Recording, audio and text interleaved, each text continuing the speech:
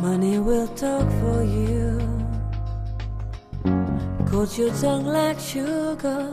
Sweet lies to pacify the hunger. Money will kill for you. Lay your head to rest now. Dream of the whitest street, clean, rebuilt for you. Ooh, we're heading for big trouble. Ruin in the rumble.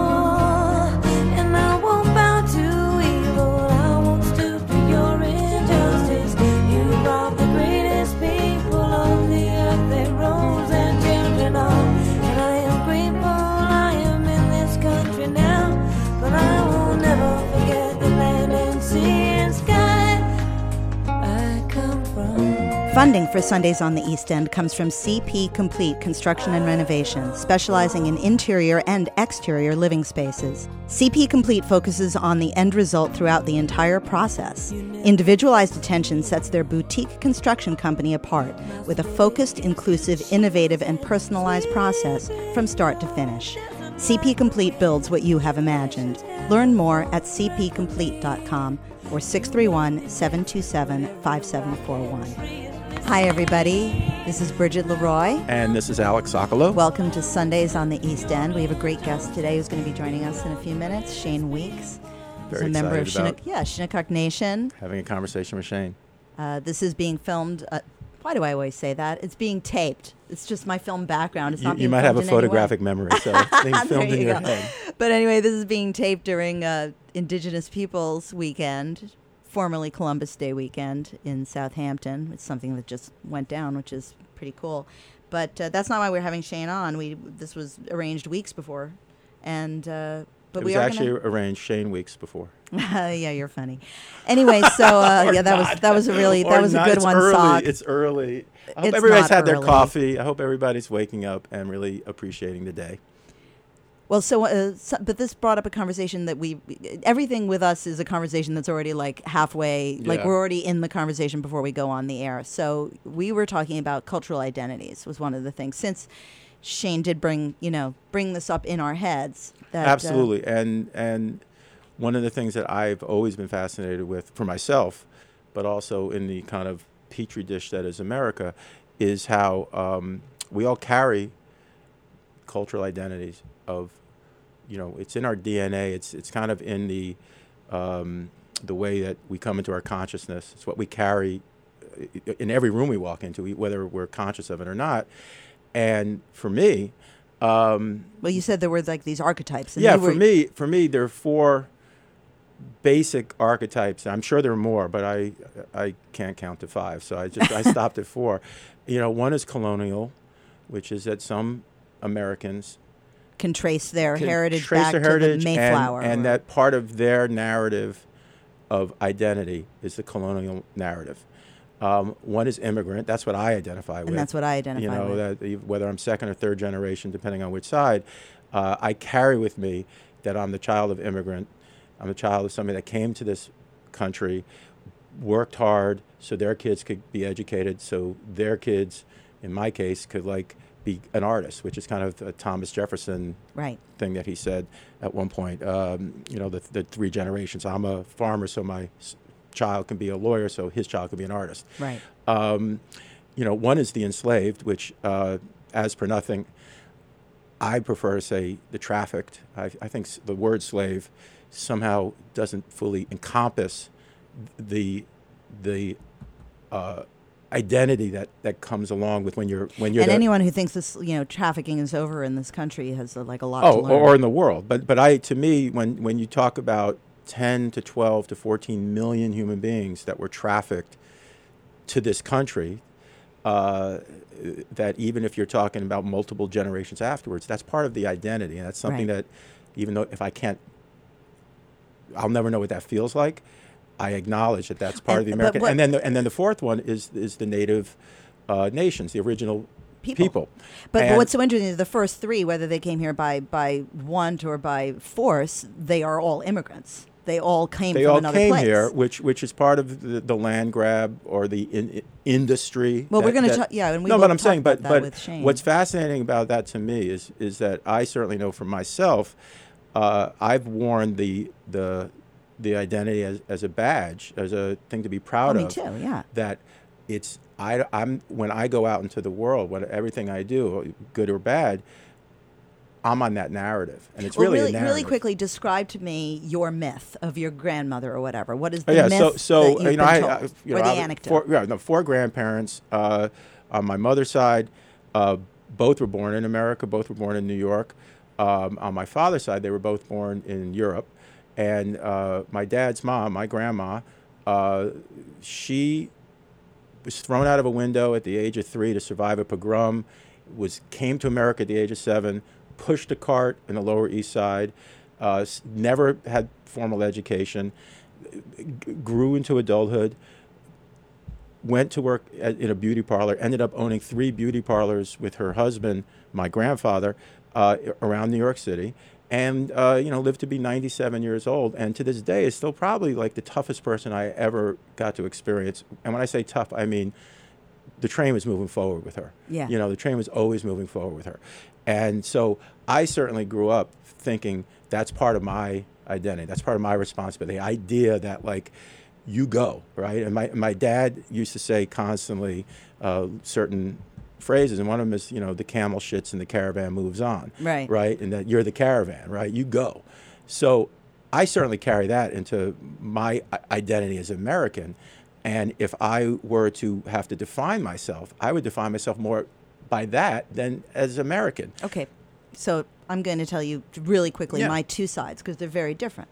One is the Warner Brothers, but they didn't come here as successes. They came on a boat into Baltimore, and they set up a cobbler's shop down by the waterfront, which has now been, of course, regentrified and is beautiful, the harbor front in Baltimore, but at the time was a ghetto, and I think of it as being very Dickensian. There weren't windows. There were people probably like dumping slop off of the roofs, and there were very narrow streets. And what they did, these brothers, is they took every penny they had and they bought a plate glass window.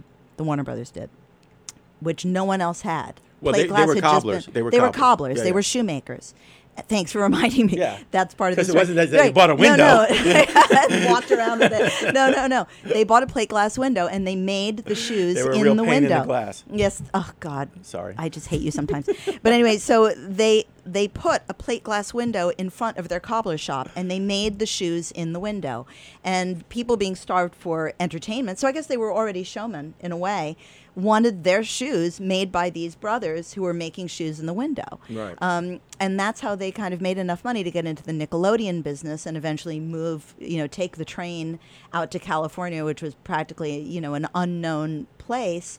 And they were in the first sense. I mean, they were not, the Warner Brothers weren't in the first sentence, but the Leroys, the Levies, were in the first census of 1850. Right, but now you're talking about the creation or part of the conversation, the creation of mass media and Hollywood, which then, just to kind of fold it back into the cultural identity conversation, have completely distorted it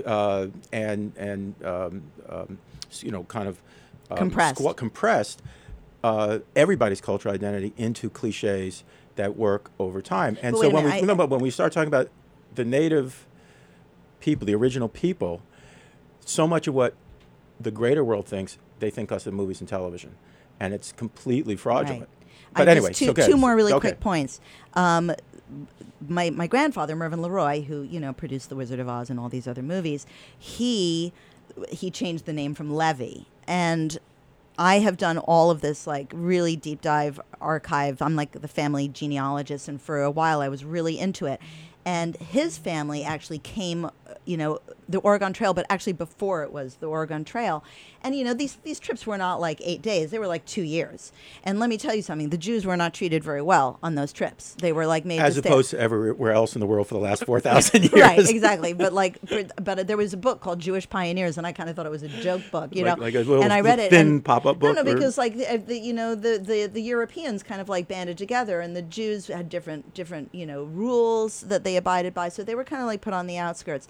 And one of the Levies married a native person on the way. So I do have very distant native blood. Her name was Barak.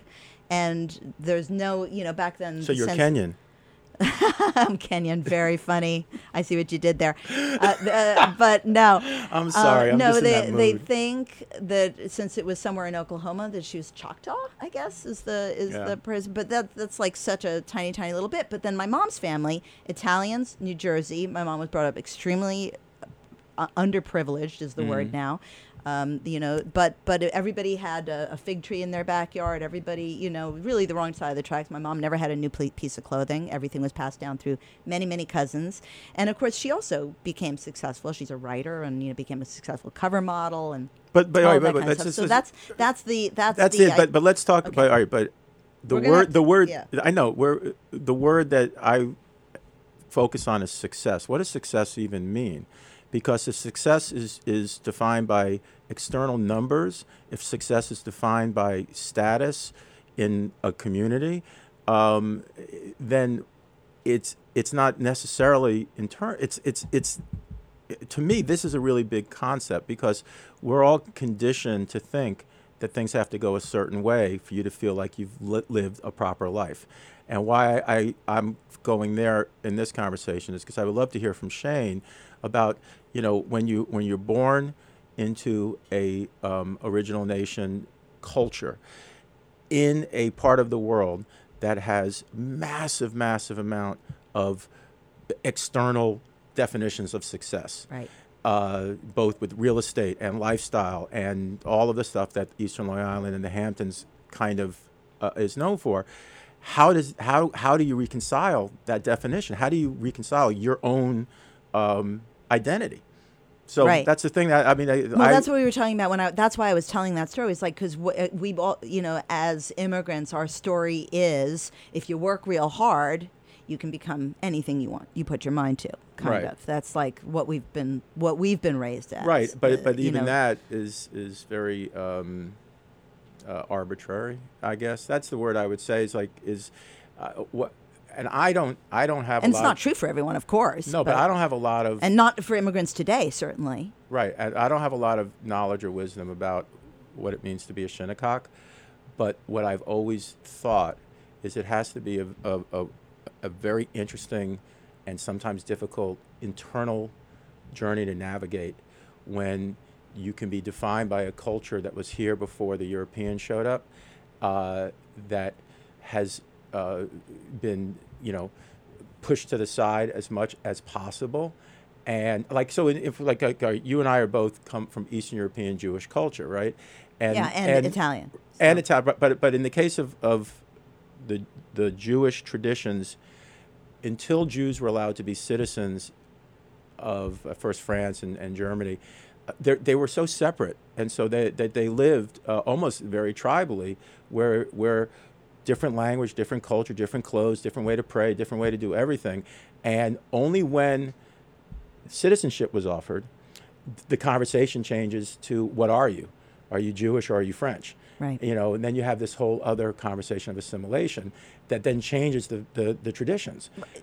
And I agree, and I think that's actually, and we're really not going to talk on this because it's only a 1 hour show, but when I've told people that we were going to be kind of concentrating a little bit on this, they were like, oh, immigrants, but your family came over legally. I don't know if they came over legally. What was the legal process? And also, that's not the conversation we're having here. We're talking about...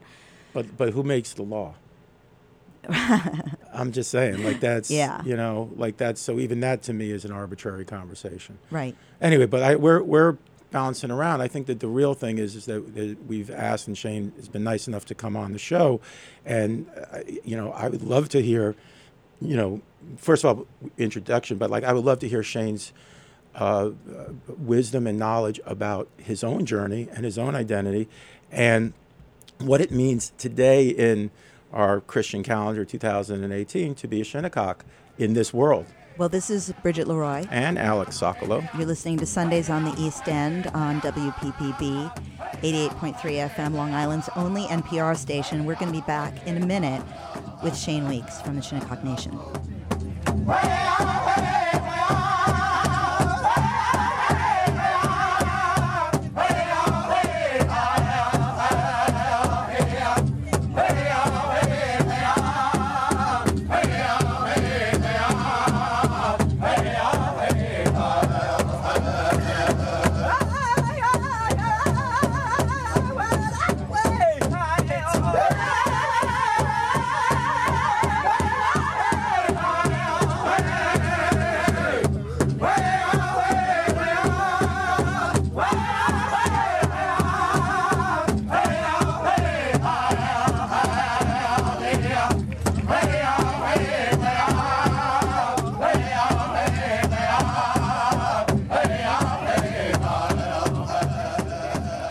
So welcome back to Sundays on the East End. This is Bridget Leroy. And Alex Sokolow. And we're here now with our guest, Shane Weeks, the Shinnecock Cultural Ambassador. And we've been talking about cultural identity, so I'm going to let you guys Yeah, so Shane, hi. Good morning. Good morning. How are you? Pretty good. Good. Thanks for coming on. So, yeah, we're having this conversation, and I don't want to assume that these are thoughts you carry in your head. But if you can, maybe by way of introduction, just talk about yourself a little bit. Let people who don't know who you are or necessarily know some of the cultural definitions and history of the Shinnecocks just give us some wisdom, please. Kwe, Wanamatampan, Bijiki Nabawit, Nadasawis, Bijiki and Dodem, a Shinnecock Nawachia, Nishinabe Ninu. Hello, good morning. My name is Standing Buffalo. I am of the Buffalo Clan. I am an Anishinaabe man from Shinnecock. And but you guys can call me Shane. Okay. Yeah, that's awesome. But you know what? Let's just start right there, because you start with language, right? And I know that when I've read and you hear that when language goes away, culture goes away. Right. So where is the language with Shinnecocks right now? Is it growing? Yeah. Is it disappearing? Yeah, right now it's very much growing. Our language was almost completely forgotten, and due to the colonization process. And right now it's being taught in our early preschool, on the reservation. Very cool. And the way that happened, ironically, was when the first colonists tried to convert Native Americans here in New England. The first Bible by John Eliot was translated into Algonquin, one of the Algonquin dialects, by a guy named Kokino de Long Island, he's known as, from Long Island, and the language he used was Shinnecock. So our complete just language. By chance, that was the language he chose. Yeah, I guess it was by chance. It was or really Kokino was part of the Pequot Wars and was captured and ended up being kind of a slave and ended up with John Eliot. So what happened was the entire Bible was translated into our language. So today now there is a complete dictionary of our words. So that actually becomes a way to keep the language alive. Exactly. That's amazing. It's being taught. Yeah. I mean, you speak it beautifully. But this is the first time I ever heard it, so I don't know. It could be horrible, but it sounds beautiful to me. Is it a language that's being spoken in the home, or is it? Partially. It's really just now coming back. In the last decade or so. There are no completely fluent speakers, but there are some elders that speak it very well through research. There are some words that have always been around in our community that have been passed down, and but for the most part, it was just not spoken of. For a while. And again, words are abstractions, but they bring up emotions and definitions and stuff. And so to learn the language or to speak the language, to see the world through the eyes of the culture. Exactly. And even like you look at some of the words in Southampton, that are Shinnecock words, like Ponquag, for instance, it means a fording place or the shallows, so Ponquag Bridge. Right, the Ponquag Bridge. That point right there on the north side was a fording place, or where we would bring whales. To render the oil. And let's, again, just your personal journey. So you grow up as a kid out here. Yeah. You grow up on the reservation, and you go to Southampton High School, which is not on the reservation. Right. What was it like for you in your own identity to have to kind of keep a foot in both worlds? Right. Yeah, I mean, it was very, the contrast is very much there, and growing up, maybe it was my parents bringing me up in a certain way, but I kind of did not realize the difference until I got older, and the difference what? The difference between cultures and the difference between, people and different communities like that. I had friends from all over. I had Jewish friends, I had African American friends, I had Danish friends, German friends, all sorts of friends. And but at some point you actually embraced your own culture because you're so active. Well, I mean, with all the whales, this week washing up on the beach, and you're giving blessings, and I mean, there's some point where it really clicked for you that you wanted to spread the word. And well, I guess what I really mean to say is I didn't see a difference between people, right? Right. I figured, everybody had their way of life, and that's how it should be. Right. And because for me, I started dancing when I was like 1 year old. My dad was a dancer, a traditional dancer, and so let's talk about that a little bit. So yeah. the traditional dance. Yeah, he had me on the stage of our powwow at when I was a newborn, pretty much. So That's I've been awesome. doing that for that long. And my dad had me hunting and fishing at 7 years old. He was a traditional hunter. And Are there people on the reservation who don't embrace their traditions, or does everybody pretty much? Do you think that you lucked out being born into a family that? You clearly lucked out. There are a lot of contrasts on our reservation as well, and that really comes from the colonization process. There was a point in time where it wasn't even legal for us to practice our culture. That's crazy. It wasn't legal for us that's a to shame. speak It's our crazy. language. Right. Yeah. Yeah. But by the way, so again, so Bridget and I have this Jewish immigrant identity. One of the things going the way back is in when you practice the Jewish religion, there's the Torah, which gets read, and there's the Haftorah that gets sung. And the reason why the Haftorah gets sung is because there was a moment when it was illegal to read the Torah, and the people back then got around it by singing. Exactly. Yeah. Well, for instance, we have a festival, what's called the June Meeting Festival. Okay. Right. And June Meeting, during the time in Southampton, it was called the Great Awakening. And the Great Awakening was when the colonists kind of forced us into Christianity. And one of my great 10 generations back grandfathers was one of the first Shinnecock reverends of that time. And that was when the traditional names in our language were kind of, gone. Yeah. Again, like it's the stripping away of history. Right. And he was given the name Peter John Cuffey. And he kind of hid our traditional teachings in the church. They would act like they were being Christian. That's so cool.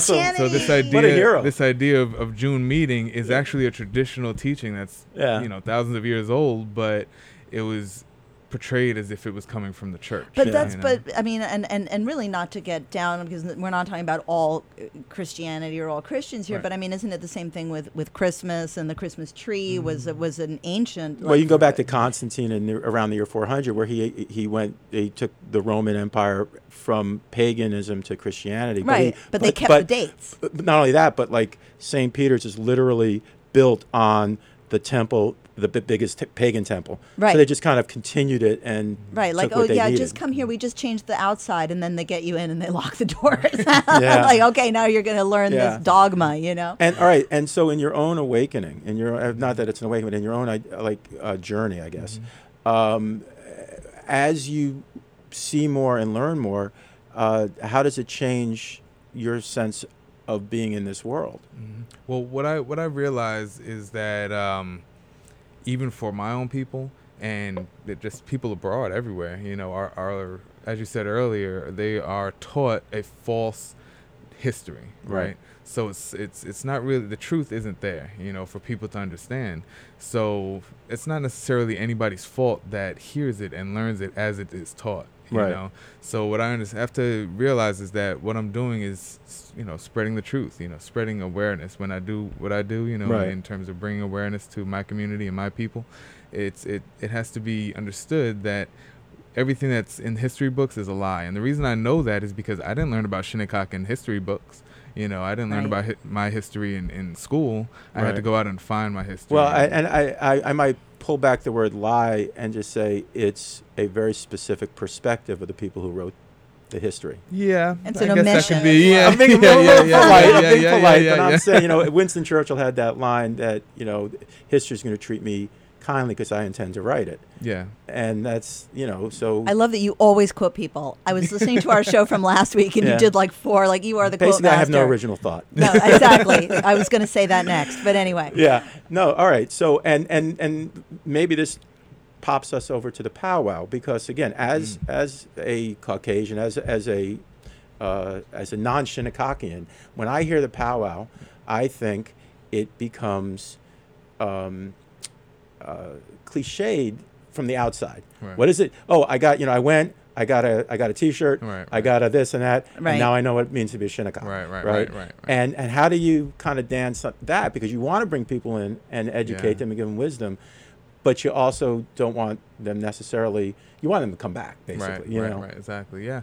Well, our powwow, for the most part, first of all, powwow comes from our word, Paw-Wah, which means the leader of ceremonies in our language. That's cool. So that's something. Wait, I mean, it's a Shinnecock it's a word? Shinnecock word, yeah. Wow. And A powwow. yeah. So, but how the powwow started was it started off as what was called a pageant, where we would it was much smaller and kind of express our way of life, right? Okay. And what it grew into were where tribes from all over the country, all over North America and even South America would come, and we would be able to see each other. We'd see our families and friends, and that's where the dance competitions come from, where it's money involved, and so That's so it turned cool. into a way for us to be able to visit each other Right. and And families.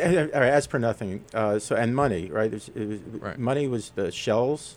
Well, for us, there was actually no monetary value in a lot of things. You know, Okay. the shells was adopted, especially here in Southampton, as the monetary value. For us, it could represent treaty or who you are, depending on what kind of strand you're holding of wampum beads. Right. And because He's getting to a very specific question. Yeah, Go yeah. ahead. Because I the know what question your I know question I've is. always wondered about this, because it seems like, you think about money is the need to be able to carry something you can carry along great distances that everybody Right. values the same way, Right. and trust the same way. Right. And shells seem like you can just go to a beach and get shells. Yeah, Like yeah. it's- But what it was especially here in Southampton, me being a wampum maker, I've been making wampum since I was 16. Cool. So the strands were adopted in Southampton. You have purple, which is very rare, of the quahog shell, and you make 8mm by 4mm beads, and that's why it's very hard to make a bead out of a Right. clamshell. It's like cutting glass, Right. So, and then you have white strands, and the white strands were worth 4p, and the purple strands were worth 8p. So that's how it had a monetary value here in Southampton.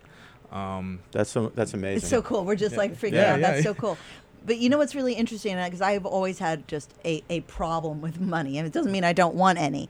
But when you think about paper money, I mean, originally paper money in this country, it was legal tender. Yeah. In other words, you could go with your $20 bill and go to a bank and trade it in for either silver or gold. It was silver tender, I Well, think. that- But now money means nothing. It's like, and now we're getting into Bitcoin, which is cyber money. I mean, it's mind blowing. It is mind That blowing. brings I'm me gonna to go back another. this. That Yeah. brings me to a whole nother point, and kind of one of your first questions. For us, we lived off the land traditionally.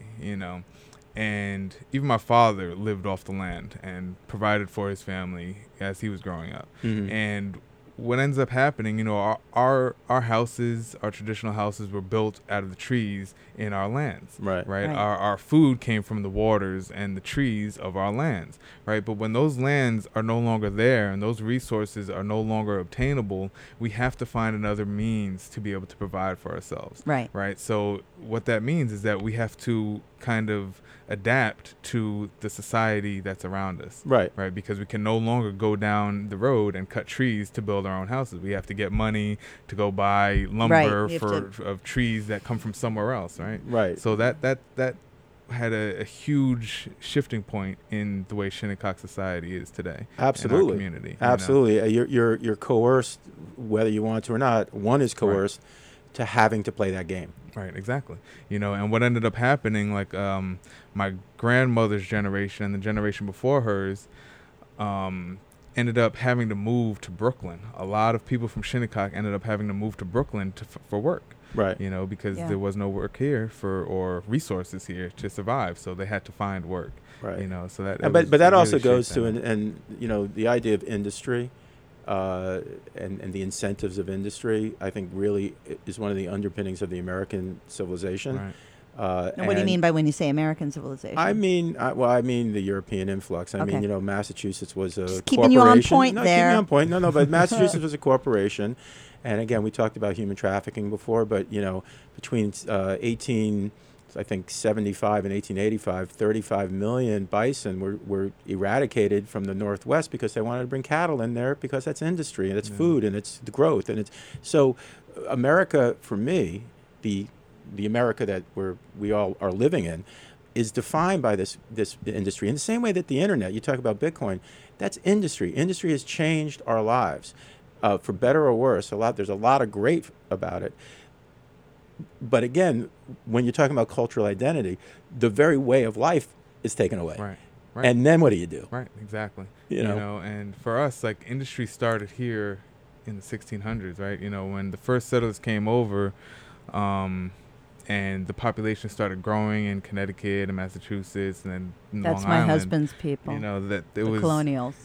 a lot of the trees were cut down all over. There was a point in time where almost all of Long Island's trees were cut down. Wow. Like, there are no trees or very few trees that are over 100 years old on Long Island. Wow. It's the same thing in New Hampshire because we lived yeah, there. They cut down all that all old of lumber. Like the Northeast here. They were pretty much all cut down. And the second industry was whaling, right? And because my people, Shinnecock people and people, indigenous people of the Northeast here were whalers on the coastline, we were on board almost every whaling ship that came out of New England. Right, but whaling, when I hear whaling, I think that there's a tradition of whale hunting that sustains people, Right.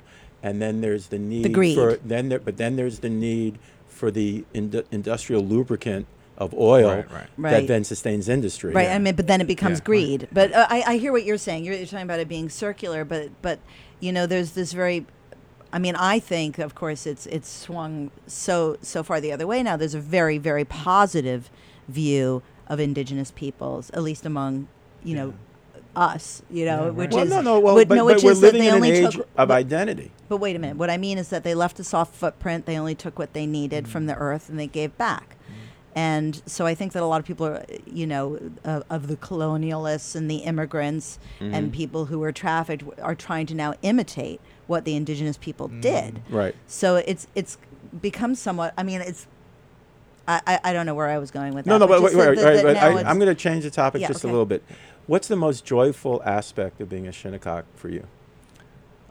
Being Shinnecock. Yeah, that's awesome. No, but the joy that you feel. Yeah, I guess the joy that I feel is that despite all of the hardships that that my ancestors went through, that I'm still here today to speak for them, right? And That's amazing. And one of the greatest things about being a Shinnecock today is that there are so many people that are not indigenous people or not Shinnecock people that are there to listen.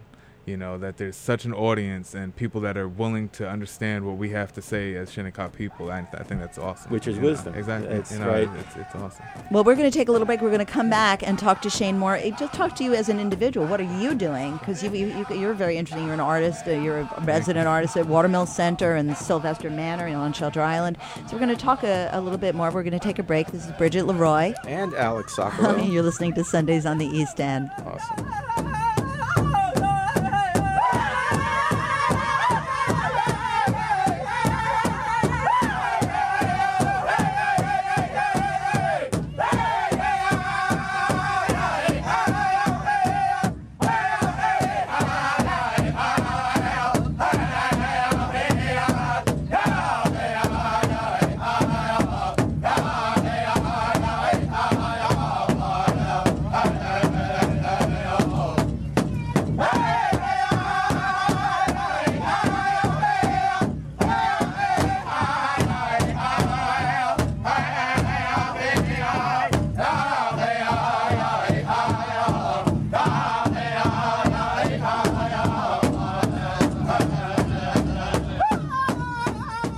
So you're back here with Bridget Leroy. And I'm still Alex Sokolow. Yeah, you are. Thank God for that. And we're this is Sundays on the East End. You're listening to us on Long Island's only NPR station, WPPB 88.3 FM. And we're here with Shane Weeks, who's cultural ambassador for Shinnecock Nation.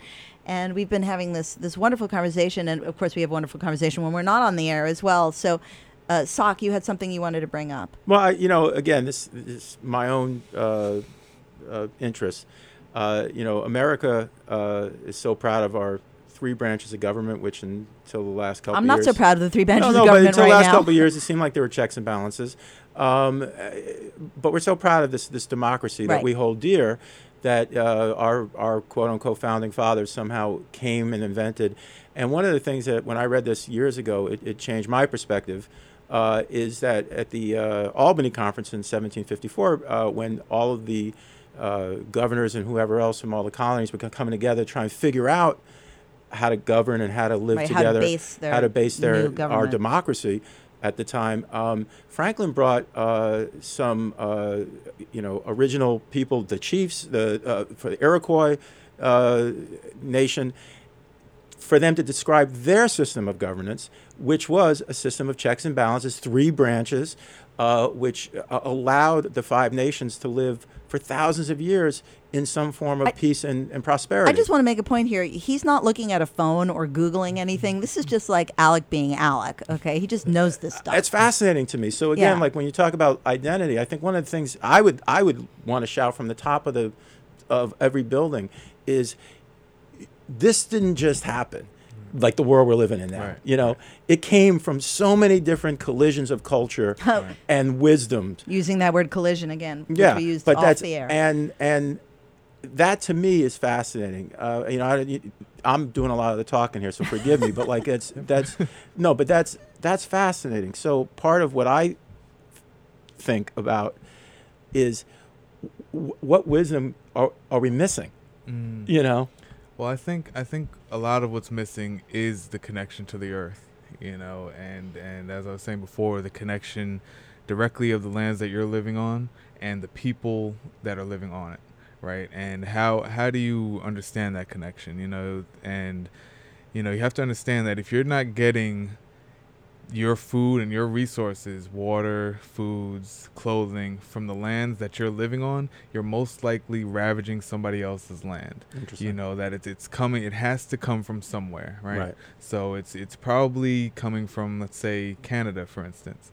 And if it's coming from Canada, those people that are living on the land that it's coming from are probably not benefiting from those resources being taken. From Okay, so that area. then, and how can the Shinnecock Nation benefit more from where they are at this moment? Well, right now, because there are very little resources left, right now the best thing for us to do is continue to say that we're here, right, and that, like, say for instance, the waters are something that's really important to us. It's really important for and our there's such sustainability. huge problems right now, like Lake Agawam has these huge algal blooms. Not just Lake Agawam. I wouldn't eat anything out of any of the fresh water in Southampton at all, or Long Island, period. Yeah. None of the fresh water is good. Potable or Right. usable, Exactly, and it's all due to runoff Right, and all and kinds same with a lot of the saltwater creeks and bays. A lot of those areas that are highly developed now have a high concentration of nitrogen, where the shellfish in those areas aren't edible anymore either. So shellfish is a huge part of our But sustainability. I've long thought or heard that oysters clean the water. Yeah, and they do. All shellfish clean the water. Well, I won't say all, but most of the shellfish we have here clean the waters. Right. But it's only doing so much when you're putting so much pollutants into the water. Wow. It might help stop it from growing as fast, but it doesn't really reduce it either. Right. You have to have. I want to go totally I know, let's into a go back different to the direction. writing stuff. Yeah, Yeah, I want yeah, to get back yeah. to the writing stuff, because you have a project that you're working on, yeah. and we were talking about it before we went on the air. Can you tell us about it again? Well, right now I'm working with a few friends on a project about the Circassian. And when you say a project, is it a film? Is it a story? It's a lot of different aspects to it, Right. And out of it came this story poem about the Circassian, which was a shipwreck that wrecked off of Ocean Road in Bridgehampton. Yeah. And what happened was the ship ended up in a winter storm in December, and 10 Shinnecock men, amongst other settlers, were on board, and 10 Shinnecock men lost their lives in the shipwreck. They were brought on board by the captain, to help out. To help out. Ostensibly, And, come and help us, guys. Yeah, and but then they weren't allowed to leave. They weren't allowed to leave. As the story goes, they were held by gunpoint. The lifeline was cut, and they all tied themselves to the mast so they wouldn't get get thrown overboard by the waves, and the waters were too rough for the life-saving station to go out there, and they all ended up dying on that ship. And what ended Against their will. Against their will.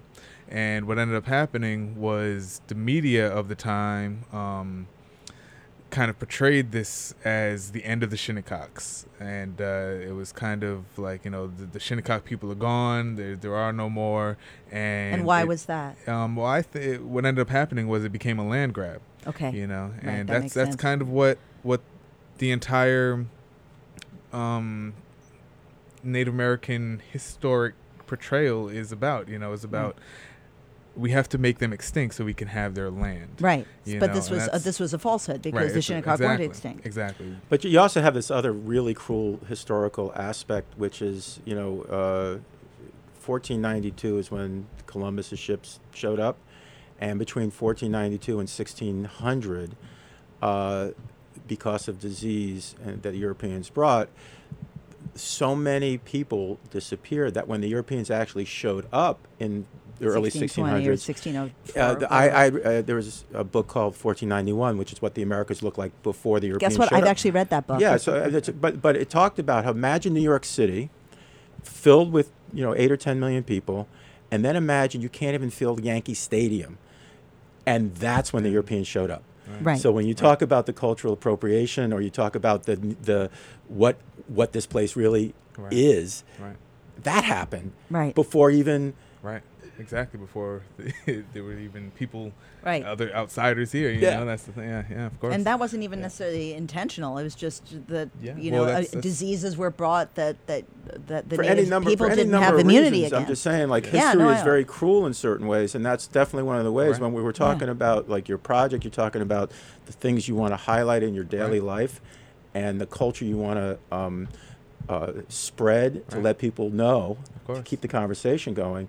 And you're already starting, not you personally, but you're starting so far behind in the sheer cruelness of that concept. Right. And then to kind of go back to what you were saying before, about the buffalo, right? At the time when they were, because let's be clear, Buffalo Clan. Not all, not all settlers were this way. Right. That's the thing that people also have to understand, is that it wasn't just everybody thinking. Oh, that's this what I way like to think against about. us. He married a Native woman. But what a saying about killing the buffalo was, for every dead buffalo is a dead Indian. Wow. Because the Native Americans out there, where the buffalo really were concentrated, survived off the buffalo. Yeah. So without the buffalo, there were no Indians in that sense. Right. So that was the whole concept of how do we eradicate, right? Because the way I saw it was here first. Cut off their food supply. Right, cut off the food supply. Right, and from the from the other perspective, it's we have all these people on the East Coast that need to eat. We have a train system that's just been created. 1859, the Golden Rail. Right, and now here's this animal that can be used in that industry. Right. Oh, but there's this other creature here that just doesn't fit that same conversation. Right. So which is ridiculous because they're delicious. Yeah, right. I mean, why would you get rid of that kind of cow and get another kind of cow in there? I'm just saying it's part of the thing. But when you think about that, we were talking about Hollywood before a little bit, and among the lore, the myths that are created is the cowboy and the idea of the cattle coming this and that happened for about 7 years. But really, it was like, let's get this food source on a train to Chicago, to New York, to feed everybody, going back to sustainability. Right. But to do it, we have to kind of get rid of this other food source. Right. And I'm sorry, guys. Yeah, exactly. Right, exactly. Yeah. So it was at the expense of the native people of that area. Yeah. Right. And another way also was, I don't know if you're familiar with the residential schools. The residential schools. Oh God, this is horrible. This is what Justin Trudeau is apologizing for with tears in his eyes, because they did it. We were talking about this the other day, where they would take Indigenous people, the kids, and put them in school, send them away to school, and basically eradicate, like brainwash them, so they would forget their own native language. They whitened them, they bleached them, whatever you want to say, and that was a way of killing. Going back to language and cultural, they had no cultural identity anymore, and they did this with hundreds and hundreds of thousands. It ended and in New Mexico. I know someone whose grandmother went through it in New Mexico. I'm sorry, I don't mean to. Yeah, no. Bridget's getting a few words in edgewise. But yeah, I mean, that's just a horrible, horrible thing. And it was a way, again, of just completely, bleaching. And the here natives. on Long Island, it was in East Hampton, was called Freetown. That was a residential school here on the East End, and the Shinnecock people went to that one. And the Carlisle School up in Massachusetts was another one where Shinnecock people went to. And what would happen at that school? And what would happen was that the kind of concept of the people who came up with this was to save the man, you must kill the Indian, meaning you must kill the Indian way of life in the person to save the humanity of culture, right? Right. So what they would do is cut their hair, make them speak English, dress them in English clothing, and force them into Christianity, and it became such a traumatized, community. I mean, we're kind of seeing it now playing out in front of our eyes with all of these kids that are now being warehoused. Somehow our government, groupthink, destroys the individual. Yeah. And it didn't, you were mentioning up in Canada, that didn't end until the 90s. Right. Wow. That was very, just very amazing. recent. I mean, that's really 20 years ago. Okay, That's so just- now completely separate conversation. If Yeah. you could have one superpower, what would it be? Oh, this is really interesting. I actually know mine, but okay. What would you Saying, like, what Let's would be your give him superpower? Give him a minute You're to think. putting me 'cause- on the spot here. I'm just asking. I'm asking. No, but I'm you curious. take a minute to think. Well, yeah. because I bet you know yours and I know mine, and then we'll come to you. Yeah. Alec? What would be My your superpower? would be I would like everybody to see the world through my eyes. Why? What would they see? Really cool shit. Okay,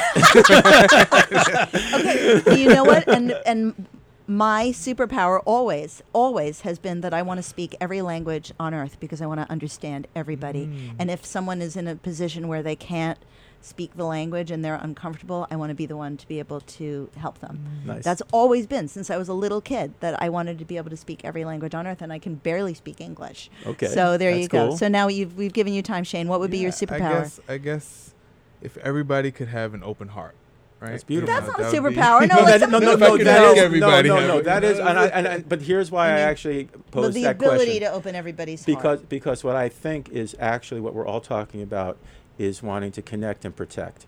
And that's what so you're the living embodiment of that. You're opening up people's hearts. Yeah, you're doing it. You are in the your daily life. And so you are a superhero. You are, because I mean, yeah, because you go out. I mean, we're talking about what you've been doing in your own native culture, but you also go out. I mean, you are the cultural ambassador, and I've seen you in full makeup and Regalia. headdress regalia. Yes. Okay, let's call it regalia. Yes. I call it doing your hair and your makeup, but whatever. And but you go out in like the Sylvester Manor, but you go everywhere and you teach about this. Yeah. What is it like? Right, but that's opening hearts. It You're is opening hearts. Yeah. And I is guess it a lot of fun when you It are is. when you're doing native dance or native song in front of little kids and they're seeing it for the first time? It is, and I think in today's society, it being so open, and accepting of it, because I've been all over the country.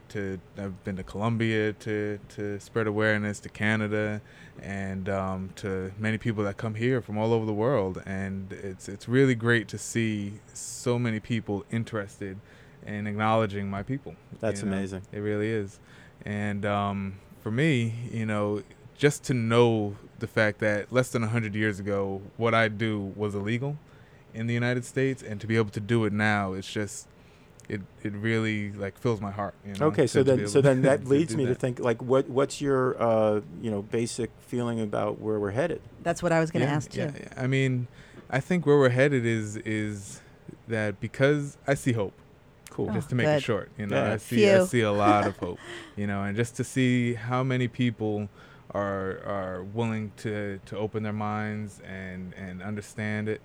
It's really, it's not something that the generations before really saw, in their lifetime, that they expressed to me anyway, and it's something that I have real high hopes for the future. That's amazing. And I'm sorry, Bridget, but and if you could perhaps offer one suggestion to people that you want to bring into that conversation that might not know this conversation or might be curious? What would that be with regard to the Shinnecocks? Or might be frightened or intimidated. Yeah. I think that it's important to understand that we're still here and that we have a story to tell, so that if you know your local indigenous people, indigenous community, reach out to them, and if you're going to do, say you're in a school and you're going to do a segment on Native American history, invite somebody from your local Native American community to come and talk about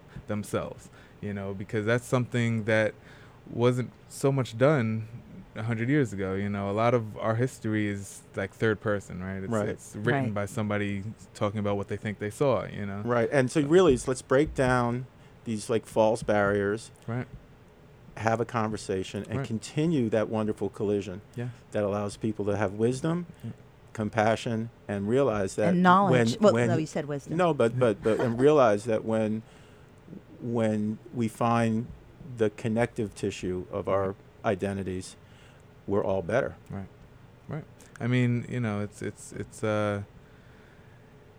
just the understanding that we're still here. Can really open up somebody's mind, and somebody's heart, That's awesome. To understand us even better. Love that. Yeah. Love that. Thank you. Well, let's talk a little bit about your involvement in arts. Arts, because I know that you're on the Southampton Arts Committee, Arts and Cultural Committee, newly formed. What do you... Because we've talked about language and we've talked about culture and we've talked about dance and we've talked about song. Let's talk about actual art, visual arts. Right. I think the arts is a great way to spread awareness. I've seen it firsthand. And you personally are an artist. Yes. Yeah. I've been a part of about 6 Watermill Center residencies in different ways. I'm a traditional singer, so singing for different residencies. I'm a traditional dancer, so I've done dance performances at the Watermill Center. I also was a part of a residency where we went into Shinnecock, me and a group of Polish film directors. Went into Shinnecock and interviewed like 46 Shinnecock people. What from happened elders. to that? We're still developing a documentary film. Oh, how wonderful. And so, that's really exciting. That would be great if you can get it into the film festival as well. Right. I mean, I'm sure you could, because I know that you were at the film festival. And that was one last thing I kind of wanted to touch on was that, Hollywood has kind of like done a complete backflip on its version of the Native American, Tatanka. Right. Yeah, well, that was kind of in the middle. That one was kind of like almost like humanizing, rather than like the the horrible, like what it was like in the 40s in black and white movies that probably my grandfather. But you know what? Like so again, among the horrible myths that Hollywood perpetrates is that Native Americans, Indians, would scalp their captors. Well, that's a Scottish tradition. That I don't trust the colonialists brought over and then assigned to the native peoples, and now we assume that that's the savagery. Right. Well, come on. And a lot of what's in Hollywood also kind of depicts Native Americans in the West. Right, I don't know of many movies other than say Pocahontas, where it's about Last of the Mohicans. Yeah, right, or Last of the Mohicans, where it depicts Native Americans in the East. Yeah. That's true. And so a lot of people have this concept of Native Americans are one people. Right. We were all the same, all in, and they don't. A lot of people don't realize that. Even right today, there are over 550 tribes recognized by the federal government, and even more that are state recognized, and even more in Canada. It's really funny. I mean, the only thing I can really relate that to, and it happens a lot, is that I'm a practicing Buddhist. So I say I practice Buddhism, people go, oh, but you're eating meat, or oh, well, where are your robes? Why aren't you bald? Right? There's like a lot. That's like someone saying, well, I'm Christian, and saying, oh, I'll say a novena for you. Like not every Christian is Catholic, but it's a form of Christianity. I'm a non-practicing atheist. A non-practicing atheist. Oh gosh! But speaking about our cultural identity, our own cultural identity, Alec has agreed. This doesn't have anything to do with you, Shane, but Alec has agreed to actually bat mitzvah me next year. Yeah, we're for my actually going to birthday. start this week. We're going to start, because this is something I've never had done, and it's not about a religion; it's about embracing my own cultural But that goes to identity. back. I mean, it's a different conversation. When you come back on, I would love to have this part of the conversation because it's about the rites of passage to adulthood that all cultures have, Yeah. and Exactly. that is also part of that identity. Well, that's for another day because I think we're just about out of Yeah. time. Uh, But it's been really wonderful having you, Shane. I Thank hope you. that you've. Is there anything you want to, any point that you didn't get a chance to make that you want to make? Not necessarily. I guess the biggest point is that we're still here and we have something to say. Yeah. That's something. That, and that hopefully there are people who want to hear it. yeah, I think so. Yeah, very Well, cool. Shane Weeks, Shinnecock Cultural Ambassador, thank you so much for coming on our show. This is Alex Sokolow, And Bridget Leroy. and you've been listening to Sundays on the East End. Stay tuned. Come back next week. Stay Thanks. well, be well. Funding for Sundays on the East End is provided in part by CP Complete Construction and Renovation, with additional support from The Independent and from Just Beyond Infinity Googleplex.